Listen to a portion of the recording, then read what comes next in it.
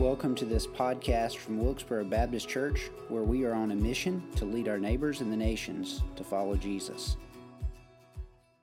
If you will, find in your copy of Scripture, Hebrews 13. We're going to read the first paragraph of this chapter in just a moment, Hebrews 13, 1 through 6.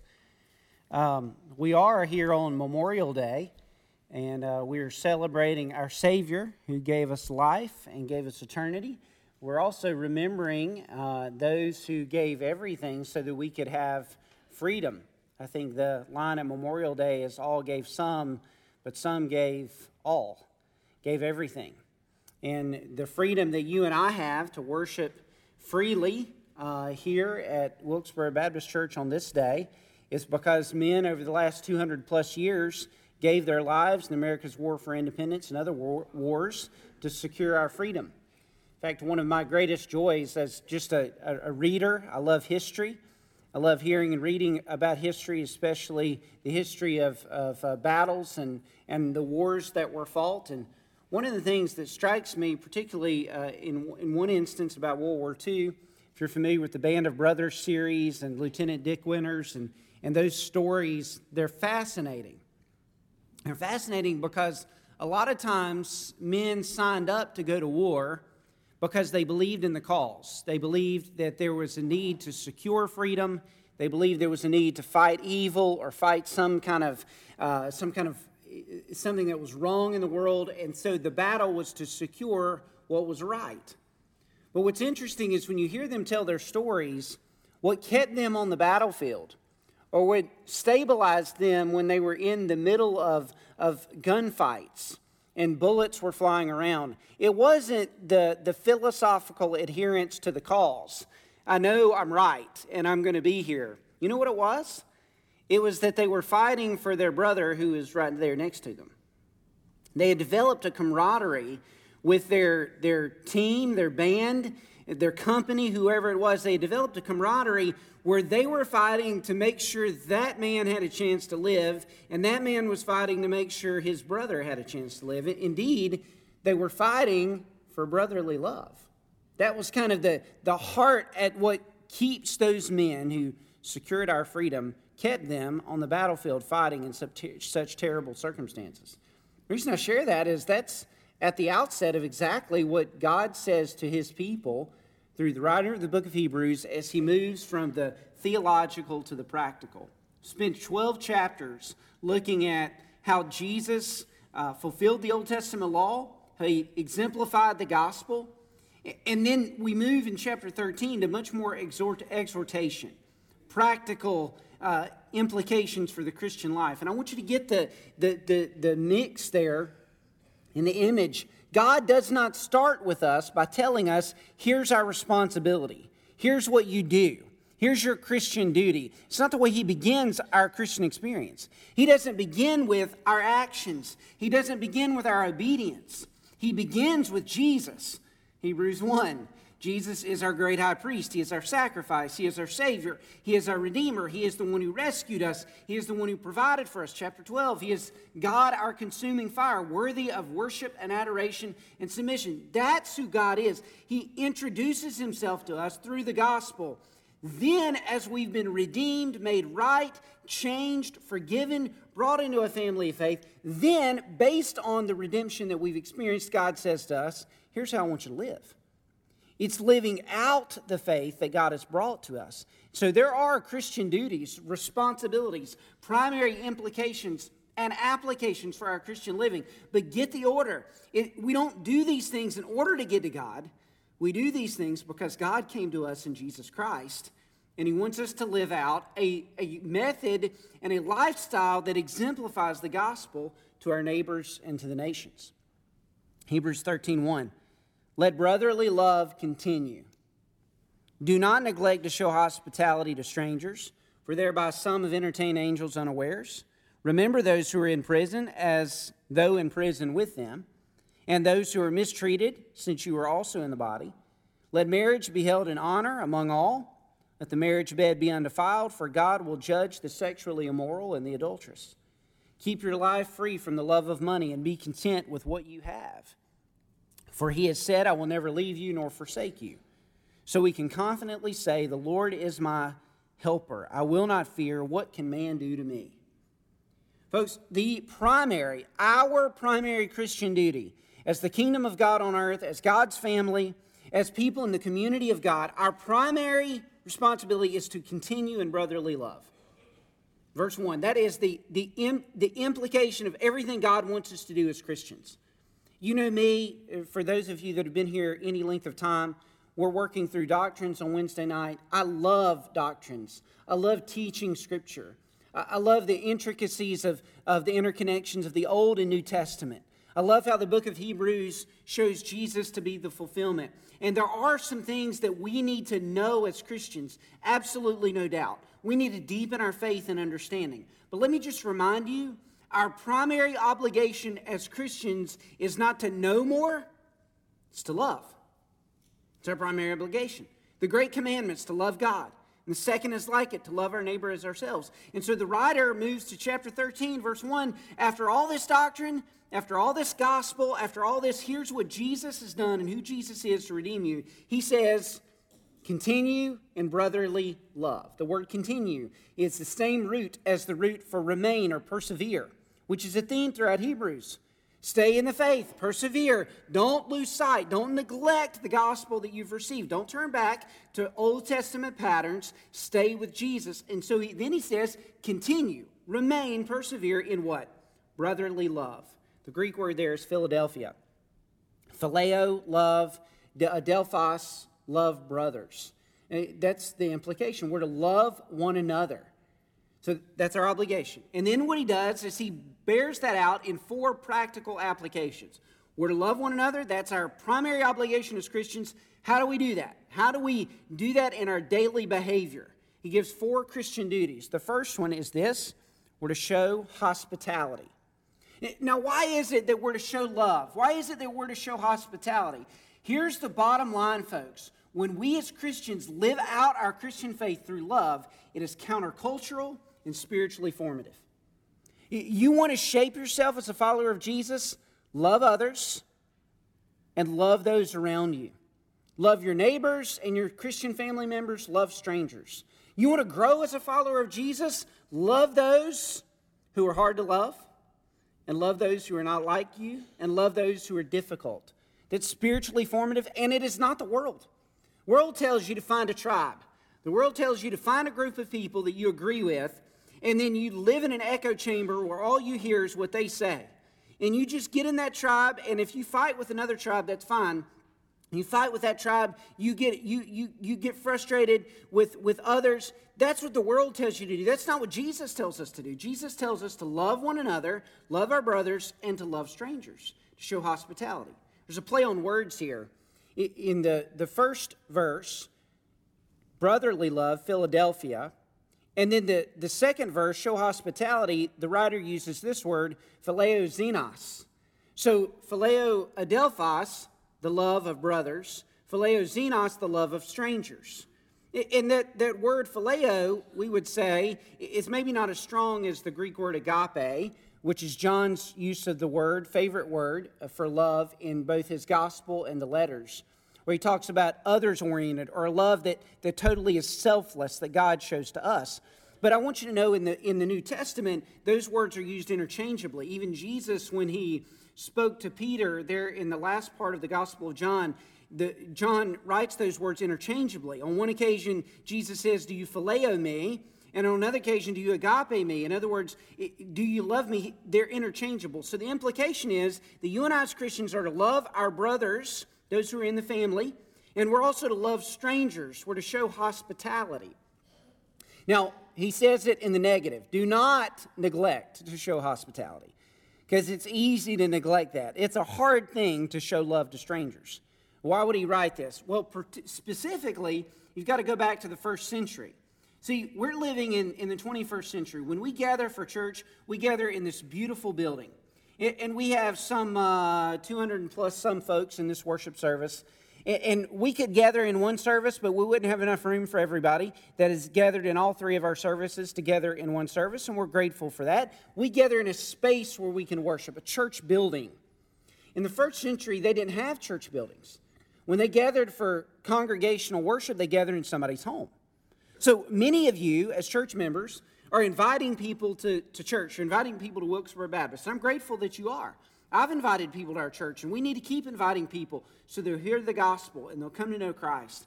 Keep inviting folks. That's good, but we're inviting them to a place. In the first century, when you invited someone to your church, you would been inviting them to somebody's home.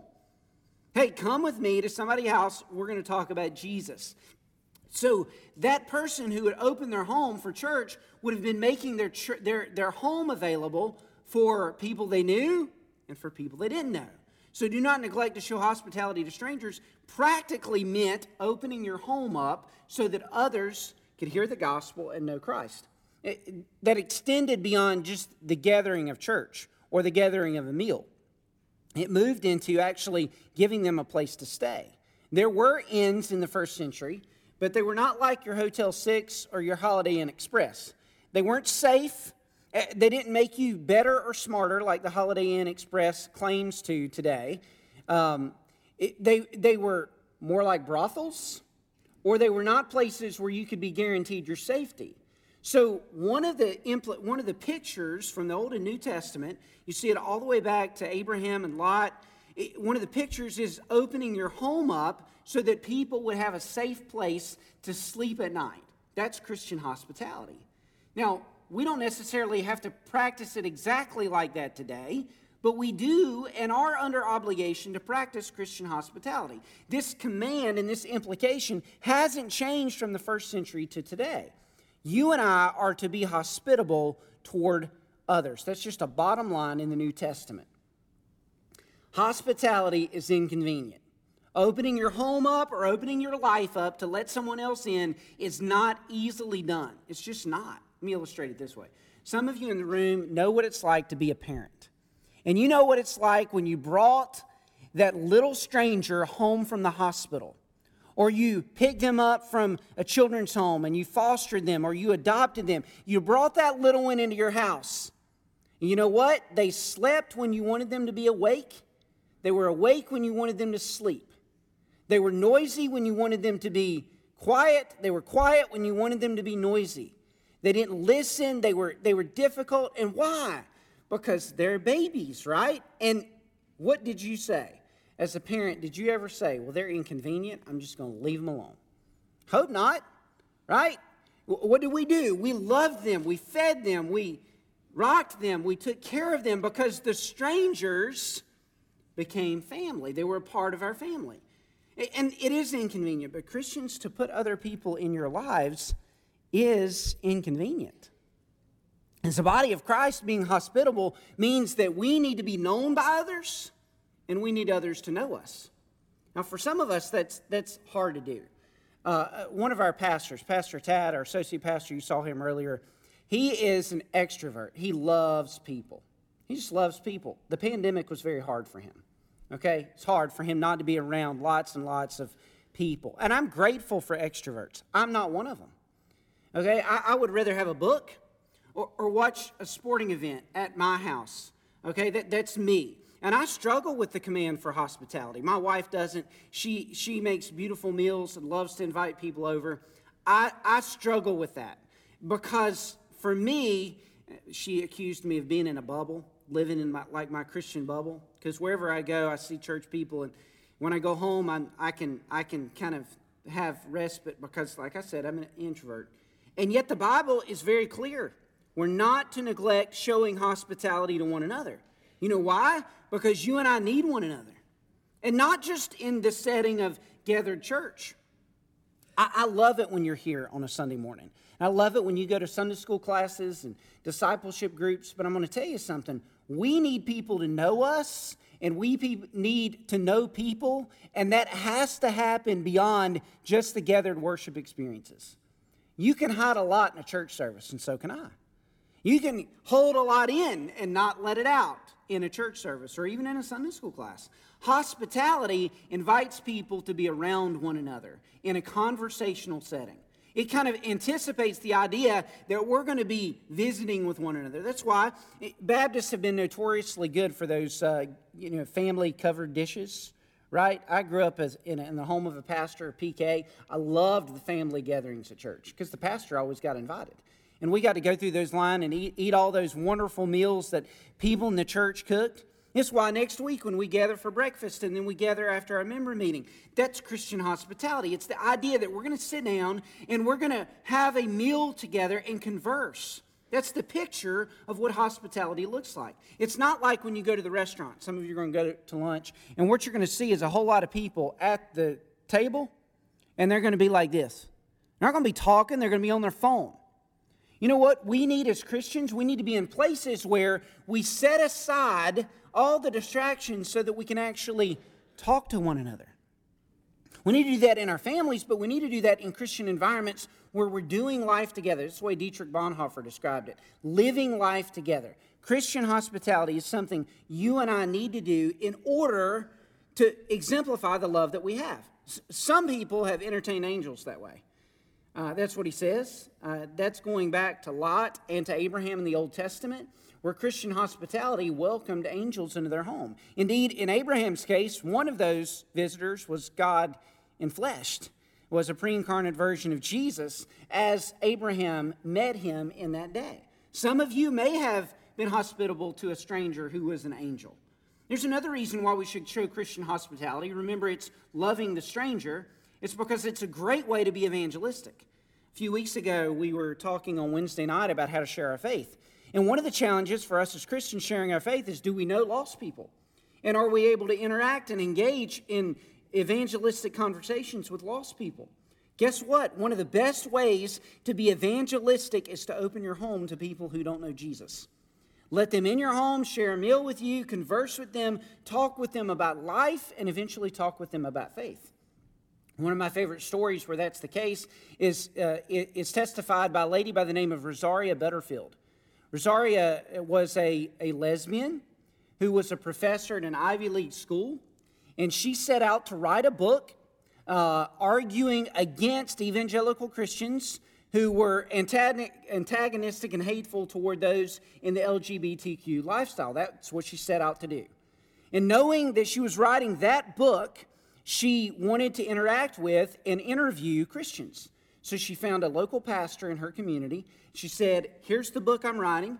May I interview you as the opposing side for my book?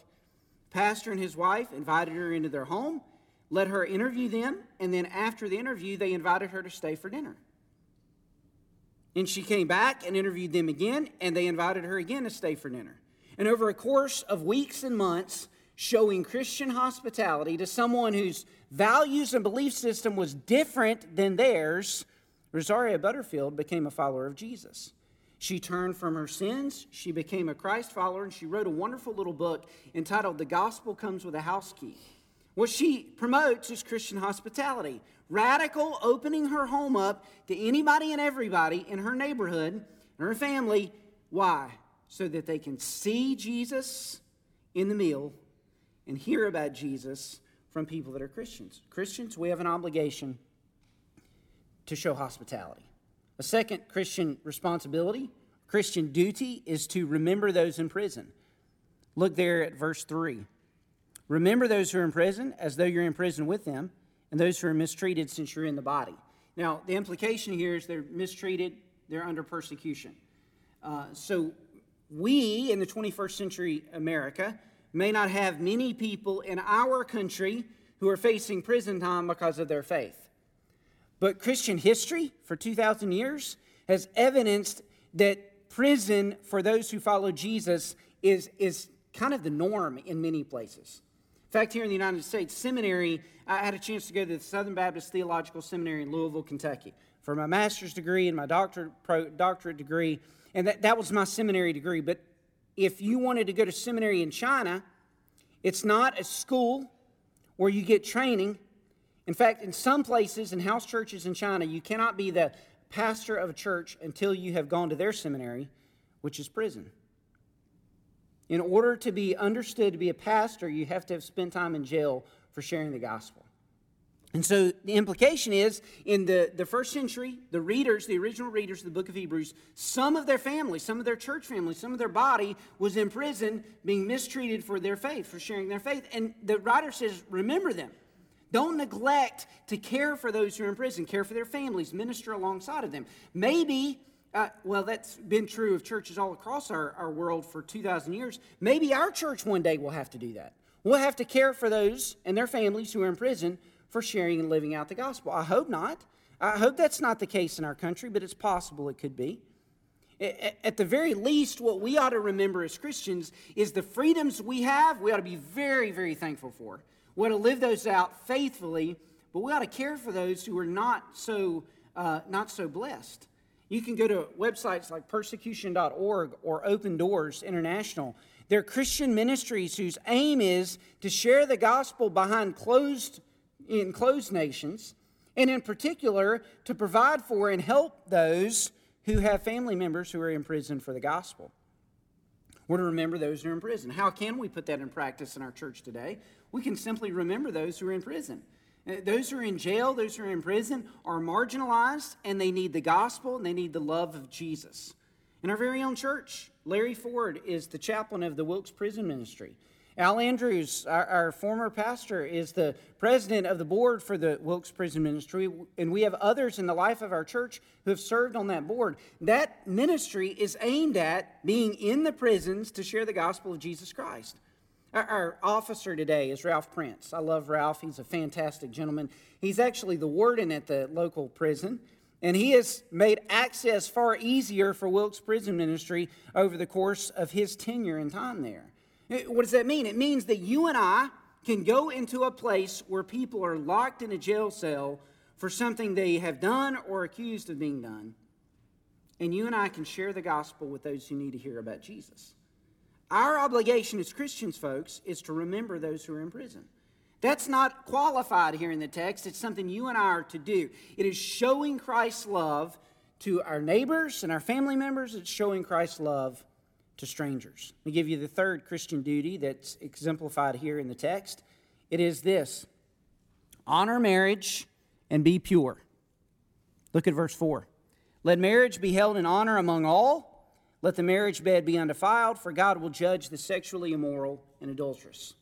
One way to look at these four specific applications that flow out of love is to look at them as corporate and then personal. So the first two would be corporate, and the second two would be personal. At least some commentators kind of describe it that way. But I'm not sure that is the intent, because in this text, it says, let marriage be held in honor among all. It's a community imperative. It does absolutely mean, and we're going to apply it here in a moment, it does absolutely mean that as Christians who are married, husbands and wives, we're to be pure in our marriages, we're to honor marriages. But what he's saying to the church at large is he's saying to the church, you are to honor marriage. You are to treat marriage as God defines it and as God stipulates it. Why would he say that? Because in the first century world, marriage was thought of far differently than God orchestrated and ordained. Obviously, we know that sexual temptations have been around for thousands and thousands of years. They didn't start in the 21st century. They've been going on for millennia. And one of the ways that some Christians, and there were extreme positions on this, one of the ways that some Christians treated the temptations to immorality is they began to believe that you needed to be ascetic, or they held asceticism, which is basically saying we're going to remove ourselves from all temptations, bodily experiences and temptations. We're going to remain unmarried. Some Christian sects went that way. That came from a thought process called Gnosticism, which is Neoplatonic. Essentially, the idea that things that are embodied are things that are evil, things that are in your mind are things that are good. Kind of a dualism is the where that came from. That's not the way God defined or gave us marriage or gave us family and our bodies. But asceticism was one extreme. And that was going on in the first century. There were some who said, okay, we're just going to ignore marriage altogether. We're going to remain single. The Roman Catholic Church has done that with their view on celibacy. The other extreme was libertinism, which is what was taking place in the Greco-Roman world. For many in the Greco-Roman first century world, marriage was little more than a contract. It was simply a man and a woman got together so they could have kids, and then the inheritance would come through that line. That was the picture of marriage. Then after that, nothing else was impermissible. There were all sorts of sexual liaisons, immorality, adultery that were prevalent from wife and from husband in the Greco-Roman world with relation to marriage. So there were these two extremes. Anything goes on one side, or we're not going to get married on the other side. And so the writer says, the writer of Hebrews says to the church, you don't need to be in any extreme. You don't need to go back and hold to a form of legalism or asceticism, and you don't need to go back and join with the crowd and the world around you and hold to libertinism. What you need to do is have God's perspective on marriage. Let marriage be held in honor among all. And bottom line, what that means for us as Christians today, one of the most countercultural and glorious witnesses that you and I can have as Christians in our world today is to have a biblical view of marriage and sexuality. Because it will stand out. It doesn't look like everything else. It's abnormal. It's not what the world preaches. It's not what our government promotes. It's certainly not what culture and media promote. But it is a subversive, subculture, countercultural perspective that points to Jesus. And that's our obligation. Christian, one of the greatest things that you and I can do to make sure that we're honoring Christ is to honor marriage and to remain pure. Al Mohler, the president at the Southern Baptist Theological Seminary, in a book entitled The Gathering Storm, wrote this. He said, the introduction of contraception in the 1960s began to redefine the notion of marriage as an indissoluble union between a man and a woman. When the solemnity and sacredness of sex was diminished, the lifelong covenant of marriage was downgraded to the temporary contract of marriage. Removing the possibility of pregnancy recreated marriage from a covenant relationship into just a really long date with residential benefits. His point in that book is articulating the political challenges that we're facing as Christians with relation to marriage. But what that means for us as Christians is this. Our obligation is to honor marriage, honor our spouses, honor the relationships that we have as a testimony and a witness to the glory of Jesus Christ. There are too many times where what we do is we give up on something because we don't see it for what God says it is. Our obligation as Christians is not to see marriage for the world says it is, convenience or a contract. What we need to see it as is a covenant, a promise that when a man makes a promise to a woman before God and a woman makes a promise to a man before God, it's covenanted. It's God's expectation that remains.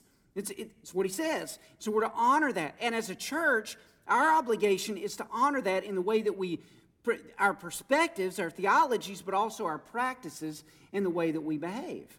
So we're to honor marriage. That's one thing it means. We should also pursue purity within marriage and within our view of sexuality. Notice what he says. For God will judge the sexually immoral and the adulterous. Why are we not to lean into libertinism or anything goes? Because God will judge the immoral and the adulterous. Let me just say this. There's some things about this, okay? If you're here and you are in an adulterous relationship, you need to confess that and repent of that before God and before your spouse. Get your heart right before God and before your spouse, because God promises to judge the sexually immoral and adulterous. He'll forgive you. He absolutely will cleanse your sin. He will wash it away. I can tell you story after story. People that I know, people that I've been around, where they were adulterers, they were sexually immoral, they were fornicators, they were addicted to pornography. Keyword, they were. They've been changed, they've been forgiven, they've been redeemed, they've been made new. But God, if you remain in that pattern of sinful behavior, you can anticipate God's judgment. That's what he promises. He says this over and over in Scripture. So if you're here, you're caught up in sin, you're caught up in unrighteousness, you need to turn away from it, you need to turn to God in purity. And he doesn't just say adultery, he says sexual immorality, which carries with it all sorts of ways that we can be sexually immoral. Why? Because adultery destroys marriages. An adulterous relationship can end a marriage. Doesn't have to, but I've seen it where it does end marriages. Addiction to pornography can end marriages, can destroy relationships and families. And so what God's saying is to honor marriage, those things can't be a part of our lives. Whatever we've got to do to cut them out, we've got to cut them out. Let me meddle for a second, okay? I'm sorry, but I feel like I need to meddle for a moment. You parents with teenage kids, if you give your children a cell phone or internet access that is unfettered, you're essentially handing them access to pornography that would make the original Playboy magazines blush. As parents, our obligation is to guide, instruct, and protect our children. And so there ought to be, and thank goodness, there are phones you can get for your kids that limit or completely keep you from accessing all sorts of internet capabilities. And they may cost more. I'm telling you, the price of your child's purity is far less than the price of the destructive behaviors of being addicted to pornography that would destroy a marriage in the future or destroy a person's desire to even be married in the future. God says we as a church are to honor marriage. So that means we're to pursue purity, whatever it looks like. Jesus put it this way. He said, if your eye causes you to sin, pluck it out. Or if your hand causes you to sin, cut it off. His point was, do whatever it takes to cut out sin in your life. Some of you adults in the room need to do that. I'm talking to some men in this room that need to cut out access to whatever you're being tempted by or controlled by in terms of visually or sexual addictions. God wants us to cut it out and cleanse it away from us. And in order to do that, we need to cut some things out, but we need to embrace the right things. In his book, Pure in Heart, Garrett Kell put it this way. He said, purity is an orientation of the faith-filled heart that flees the pleasures of sin and pursues the pleasures of God by the power of the Holy Spirit. Jesus said, blessed are the pure in heart, for they shall see God. And then he writes, purity for purity's sake is a powerful form of self-serving idolatry that hinders us from seeing God. What we need instead is to fix our eyes on the beauty of God himself. We must kill the sin that tempts us to look away from him, and we kill it by looking at him. Christian in the room, man in the room, woman in the room, and I'm not just talking to you men. Romance novels are a part of this too that create discord morally and with regard to sexuality. If you want to kill that stuff, yes, set it aside. Yes, remove the temptations. Embrace Jesus. You cannot look at Jesus, pray to Jesus, worship Jesus, read the words of Jesus, and quickly and easily turn back to pornography and sin. It's not possible. Not really. That's why we need to see God as the consuming fire of chapter 12. When we see him for who he is, it burns out that junk and that sin in our lives. We might need others to do that as well. We need to honor marriage and be pure. Let me give a word to you singles in the room. Because this is not an admonition that everybody has to be married. Nor is it designed to say anything to you that you're less than. The simple reality is marriage and family are the foundational relationships of society. If you don't have marriage and family and procreation as a result of that, society ends. So God ordained it that way. So we as Christians, whether we're single or married, whether we're widowed or widower, whether we're never going to be married or we're married before, our obligation is to honor marriage in our perspective and in our theology. And we can do that in any number of ways. In fact, I was looking out across our congregations earlier this morning, and I got to looking at people who were widows and widowers. You know, I've seen some of them who have honored marriage. They've honored marriage by taking care of a spouse with dementia for years and for years.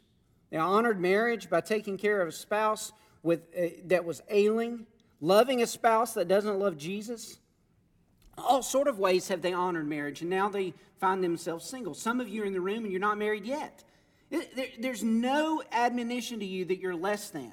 Jesus even said in Matthew 19, and he was not married, by the way, he said there are some who are eunuchs by someone else's choice and some who are eunuchs for the kingdom of God. The bottom line is, you do not need to be married in order to fully fulfill God's expectation for your life. But all of us need to have a biblical perspective on marriage. And the church is the place where we live that out in honoring marriage and in honoring those who live out marriage in a biblical and in a healthy way. Some of you are here today, and before I give the invitation in just a few minutes, I want to tell you, some of you need to pray for your spouse. Some of you need to pray for that person that's struggling. Some of you need to seek reconciliation and redemption and rescue for that sin. Let me say something else. I'm going to meddle again a moment, okay? Forgive me, but there are some folks whose marriages are struggling, and one of the reasons they can't see a possibility of reconciliation and restoration is because they're not known by anybody. They're living in isolation. I'll tell you, one of the best ways you can protect your marriage, one of the best ways you can honor it, one of the best ways you can help marriages be healthy is being in a small group with others who are struggling and others who are seeing success. One of the best ways you can help your marriage is to be in a discipleship group where another guy is holding you accountable and you're talking about your struggles and your wife is talking with another gal about her struggles and creating that sense of relationship and family and community. Knowing and being known is a powerful healing element and a powerful helping element in marriages. The marriages I know, and there are some in our church that are struggling, they're on the cusp of divorce or they're there. One of the reasons they're there is because they're not known by anybody. They don't want to be known by anybody. They're not opening up to other people. They're not trying to seek help in relationship or help in counseling. That is a recipe for separation, and it is not what God says. God says to honor marriage. And being a part of a Christian community, that's what it means for us to honor marriage and look at it in a biblical framework. I'll give you duty number 4. Be content and trust God with money. He finishes up with this very practical element of Christian experience. It says in verse 5, keep your life free from the love of money and be content with what you have. He tells us, don't pursue the love of money. The love of money, as Paul said in 1 Timothy 6, is the root of all kinds of evil. So we're not to trust in money, but we are to seek contentment. Be content. For God said, I will never leave you or forsake you. Now, what's he saying? He's telling us that we can trust God to take care of us. Most of you don't have to worry about where your next meal is going to come from. You know where you're going to eat lunch, or you know what's at home being prepared when you get there. I would practice Christian hospitality today and invite you over to enjoy the delicious roast my wife has made that I was smelling this morning when I got up and got ready for worship service. But my oldest son has strep throat. So you can't come over today, so I'm sorry. Apologize for that. But I know where my meal's going to come from. You do too. You probably know what's in your pantry and your fridge, which are meals for the rest of the week. But God has promised to meet all of our needs. I will never leave you or forsake you. I want you to watch this. That is a quote from Joshua 1:5. Joshua was leading the people of Israel into the promised land. They only had what they brought from Egypt and had wandered around in the wilderness with it for 40 years.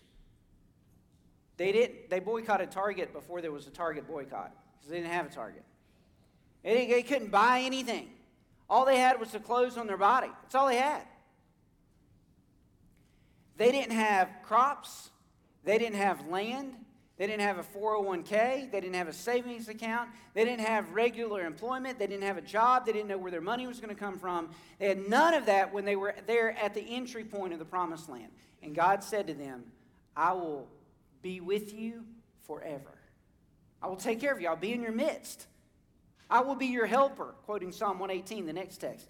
God made that promise, and guess what he did? He brought his people into the promised land and provided for them and took care of them. Folks, if God can take care of the people of Israel when they had nothing going into the promised land, I promise you, he can take care of us who have a lot more than nothing. Our responsibility is to be content with what we have. Why are we to be content? The Lord is my helper. I will not fear. What can man do to me? We're to be content because we know God has promised to meet our needs. Being content carries with it the idea of generosity, blessing others. It follows, right? One reason we don't show Christian hospitality is we're afraid we can't afford it. I'm saying we can't afford not to. We should be generous with what we have. We should be content with what we have because God has met our needs, and we ought to be thankful that he's met our needs and show contentment by expressing generosity to other believers. That's the implication. What is contentment? Contentment's really hard to find. Especially if we're looking within, if we're looking at what we have, it's really hard to find contentment. I came across this story this week about a king who had a malady, a health problem. And he went to his wise men and doctors and said, how can I deal with this problem that I have? And they said to him, here's what you need. You need to wear the shirt of a contented man. If you find the shirt of a contented man, then you will be healed. So they sent out all of the couriers in the region looking for people in his kingdom that were content. They came back weeks later and they had found nobody content living in the kingdom. None. No contented people. So the king sent them out again to the very farthest reaches of his kingdom. And finally, they came across a man who was content. But he had no shirt. He was content with what he didn't have. Folks, the reason we ought to be content is because of what we do have. I want you to think about this for a moment. It's not incidental that the writer here quotes from Psalm 118. Psalm 118 is a place, it's a messianic psalm, where the writer says about Jesus, we read it as we began our worship service, says about Jesus, the stone that the builders rejected has become the cornerstone, and this is marvelous in our eyes.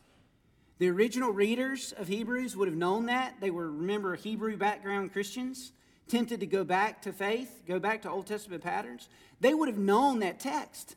They would have known it was about Jesus. The reason we can be content and trust God with what we have is because Jesus is the one who loved us when we were unlovable. Think about it. We didn't deserve to be loved. He didn't love us as brothers. He loved us as strangers. And why can we be content looking at Jesus? Because Jesus had it all. He had glory and worship and adoration in heaven, and he set it all aside to come to earth and be one of those strangers in Mary's house. Be one of those strangers who had nothing. He came as a stranger to show strangers like you and me love. No, he didn't have a house where he invited us to eat dinner with him. He has a house over there in heaven where he's going to invite us to share a meal with him. He is the glorious, permanent, wonderful example of hospitality. He came to those who were imprisoned with sin and sickness and evil and depravity, and gave us freedom. Folks, he is the one who designed marriage, and he is the exemplary person of purity. He came to show us what it's all about. He came to show us contentment. So I'm going to tell you something. I realize as we look at these applications that the writer here has hit some of us where it's difficult and hard.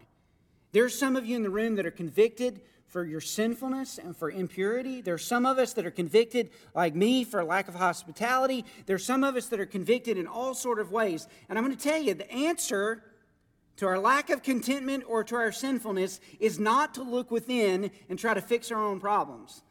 The answer is to look to Jesus. Some of you need to look to Jesus and find rescue and salvation. He is here to forgive you and cleanse you. Some of you need to look to Jesus and find reconciliation for your marriage and for a relationship. All of us need to look to Jesus for contentment. He is all we will ever need.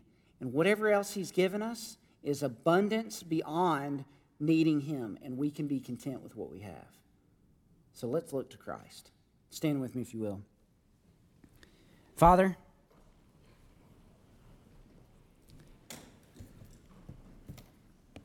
it's not often that, it is often that I experience conviction studying your word as I prepare to preach it. But it feels for me today like increasingly you have convicted me as I've preached this text about different things in my own life.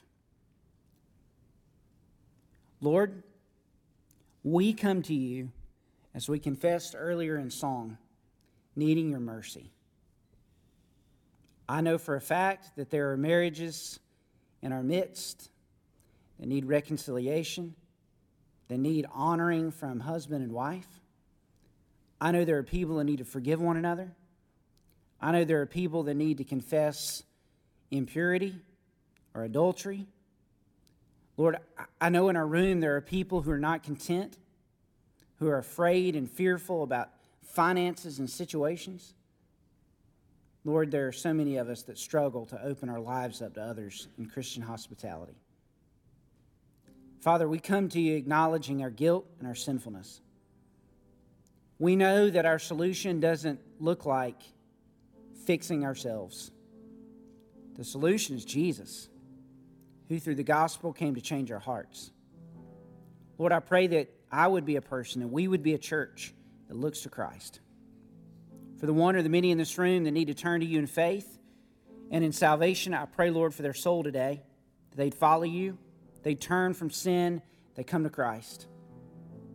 For those in the room that are dealing with some things they need to confess and get clean, I pray, Lord, that today would be a starting point on their journey for getting cleansed and getting right with you, turning away and being reconciled. Lord, we pray this, that the glory of the gospel would be made known in Wilkesboro Baptist Church through what you're doing in our hearts and lives, making us people who love you and love others. Pray this in Christ's name. Amen. Thank you for listening to this podcast. Remember to like and subscribe wherever podcasts are found.